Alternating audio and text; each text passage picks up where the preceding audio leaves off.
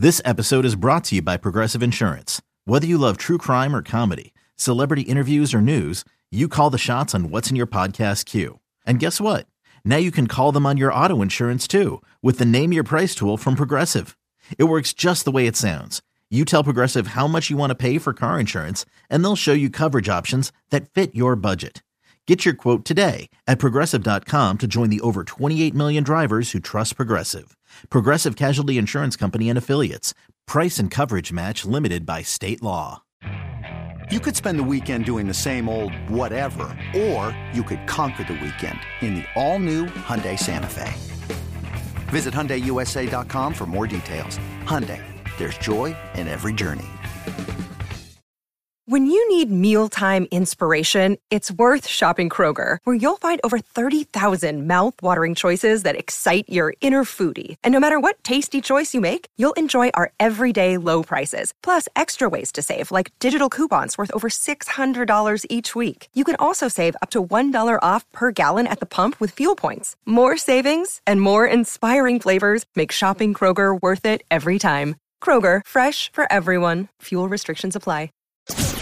17 weeks, 4 quarters, 60 minutes, and it all leads up to one winning drive.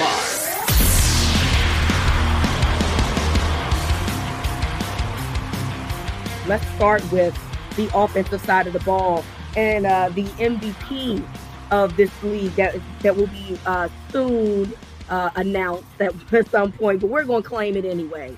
Lamar Jackson. He had a game that, if you look at the statistics, you would just be like, okay, cool. But it's never about the stats. It's always about what it is that you do and what the tape says. So he completed the game 72% of his passes. Well, if you round it off, 73%.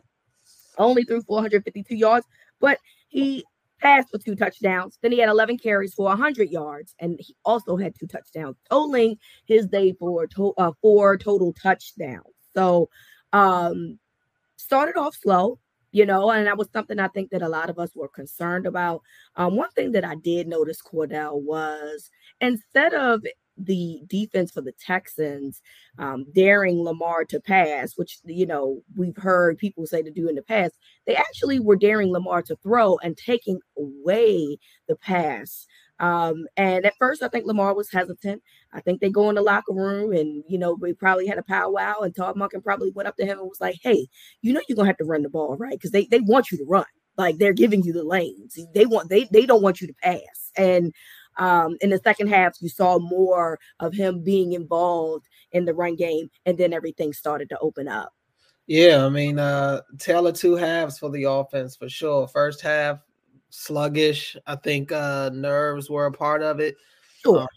And I think Houston had a good plan intact. Yep. They blitzed Lamar a lot in the first half. And I think a problem was that the Ravens, a lot of their routes were running right into the coverage. I think the Ravens were going for the Texans' head to start the game. I honestly think, just from the play calling, it looked like they were going for home run plays.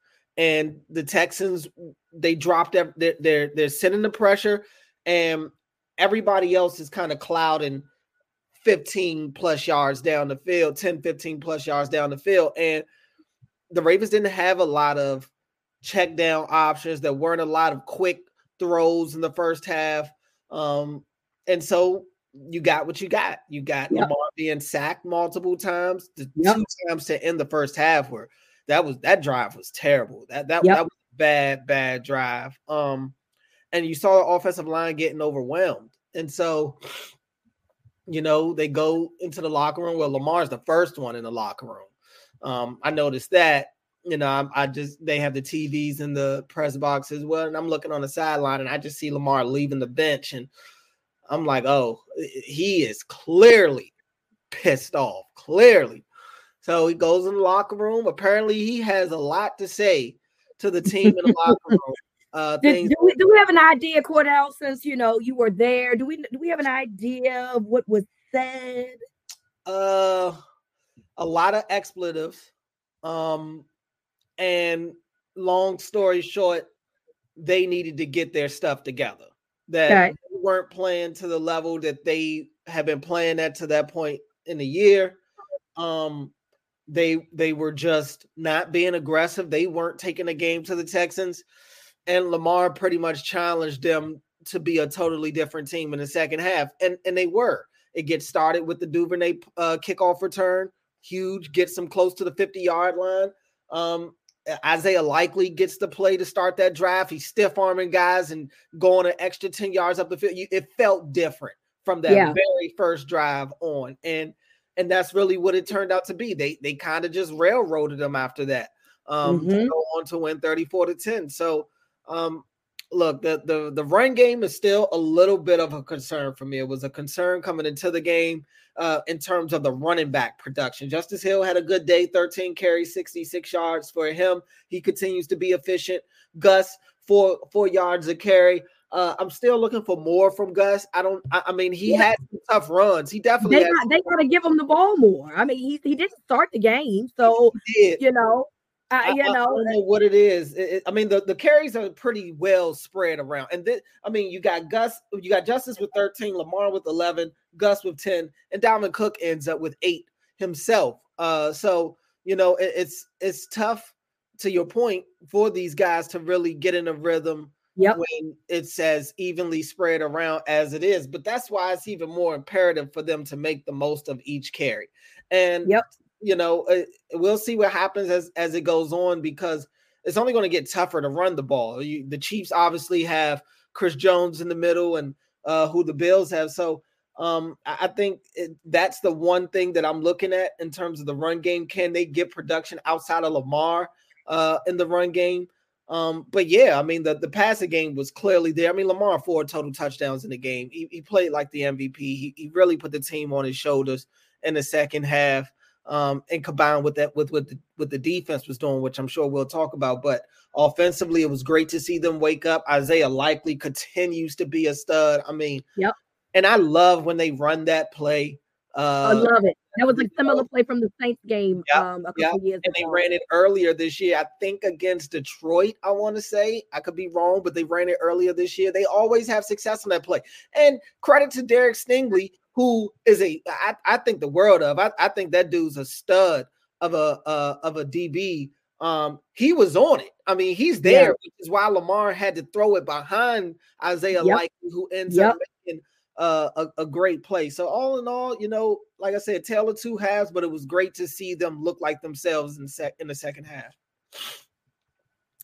My favorite thing is the reception, Cordell, that Dalvin Cook had when he came out. People were clapping, and it's crazy, like he just got there, you know, and we didn't even know if that was going to be a thing in terms of him even being on the active roster when he first came. I think a lot of us thought that he would be an insurance policy, because they had Melvin Gordon. He had been on, you know, all year, and then he gets activated, you know, so apparently he must have done something in practice to make them really like it. And I love the reception. Now he did only average 2.9 yards a carry, but he had that 19-yard run that looked really good. So shout out to him. But I'm with you, man. Like, the second half was definitely one that it felt like they came and woke themselves up. And again, you know, once they realized that Lamar was going to have to use his legs a little bit more, it started opening things up more for what the offense was able to do in the second half. I know he didn't love, you know, I know he loves he would prefer to throw. I completely understand the logic in that. But sometimes you just got to do what you got to do. And my favorite thing is, you know, him running in the tunnel after his touchdown, like Bo Jackson, right. And Ronnie Stanley having to come get him. You know, I mean, at that point, they just having a good time because, they feel like that the game is over. There's no coming back. And, you know, that defense had done such a great job of containing Houston. So that was definitely exciting to finally see them wake up in the second half. And sometimes you got to do what you got to do. Sometimes you got to use a little bit of explicit words to get people back into the groove of things. Yeah. I mean, and look, honestly, it continues to show. I've been saying it really all Lamar's career. Any quarterback design run play is like stealing money. It honestly is. it's a shame that it, I don't want to say it's a shame, but they waited to the second half to really start leaning on that. I just think as much as they want to, have Lamar be a drop back passer and stuff, you got to go with what works, and both work right now. And I guess that's the challenge of, when to lean on that. And then also you want to give your running backs opportunities. You don't want to keep exposing Lamar to hit. So I get it. It's not like you can just call it every play, but man, if I was Todd Monken, I'd have to stop myself from calling some of those quarterback design runs for him, because they all pop. I mean, they go there. It popped because it was there, because the lanes were there for him. He just didn't take it. The one thing that you mentioned earlier to Cordell was, and I hope this is something that they learn, whoever they play next week, it wasn't a lot of plays, in the flat, wasn't a lot of, those types of plays. So they didn't have those options. What I would hope moving forward is, if Lamar is not interested in running, you got to put somebody out there. You got to put, Ricard out there or Justice Hill out there to give them something if Lamar doesn't, if the downfield options are not available. But I'm not going to sit here and nitpick and split hairs here. They definitely went into halftime and adjusted very, very well. And it worked out for them in the long run. My favorite statistic is that the Texans had the sixth best run defense. And to me, that's very shaky. They only gave up 96.6 yards. But I've seen the Texans, when their games have been close or the games that they've lost, they've given up a lot of rushing yards. So that's a misconstrued stat, in my opinion. So going into this game, I think that people were concerned about where they're going to be able to run, particularly because Cleveland didn't do it last week. But in my opinion, it's because Cleveland didn't commit to the run. And that's what happened. The Ravens are always going to commit to the run. That's what they're going to do, because they are at minimum a balanced team. You might want to say a little bit more run heavy than pass. But ultimately, they stuck to what they had over 220 yards, 229 yards on the ground. So good for them for sticking with what it is that they're good at and saying, look, you got to beat us that way.